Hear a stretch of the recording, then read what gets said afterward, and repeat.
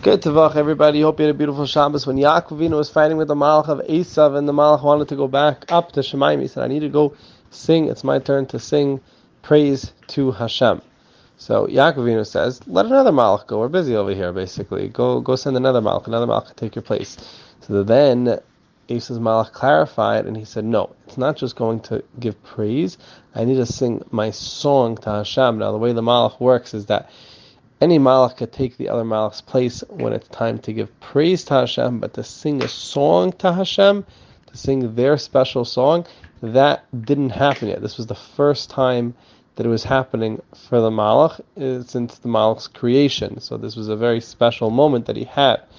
Now, very simply on our level, we have an amazing opportunity. We're not limited. We're able to always praise Hashem, and we're always able to sing to Hashem. We could make our own songs. We could use the songs of Tehillim, the songs of davening. We're always able to connect and sing to Hashem and praise Hashem, and it's such an incredible way to connect to Hashem.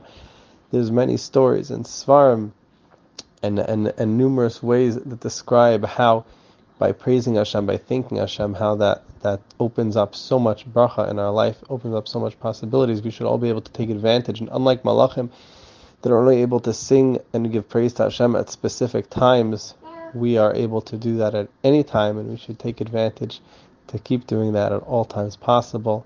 Everyone should have all the brachas from Zera Shim Shim Shim Shim Chai Nachman and Shemesh. Have a beautiful week ahead.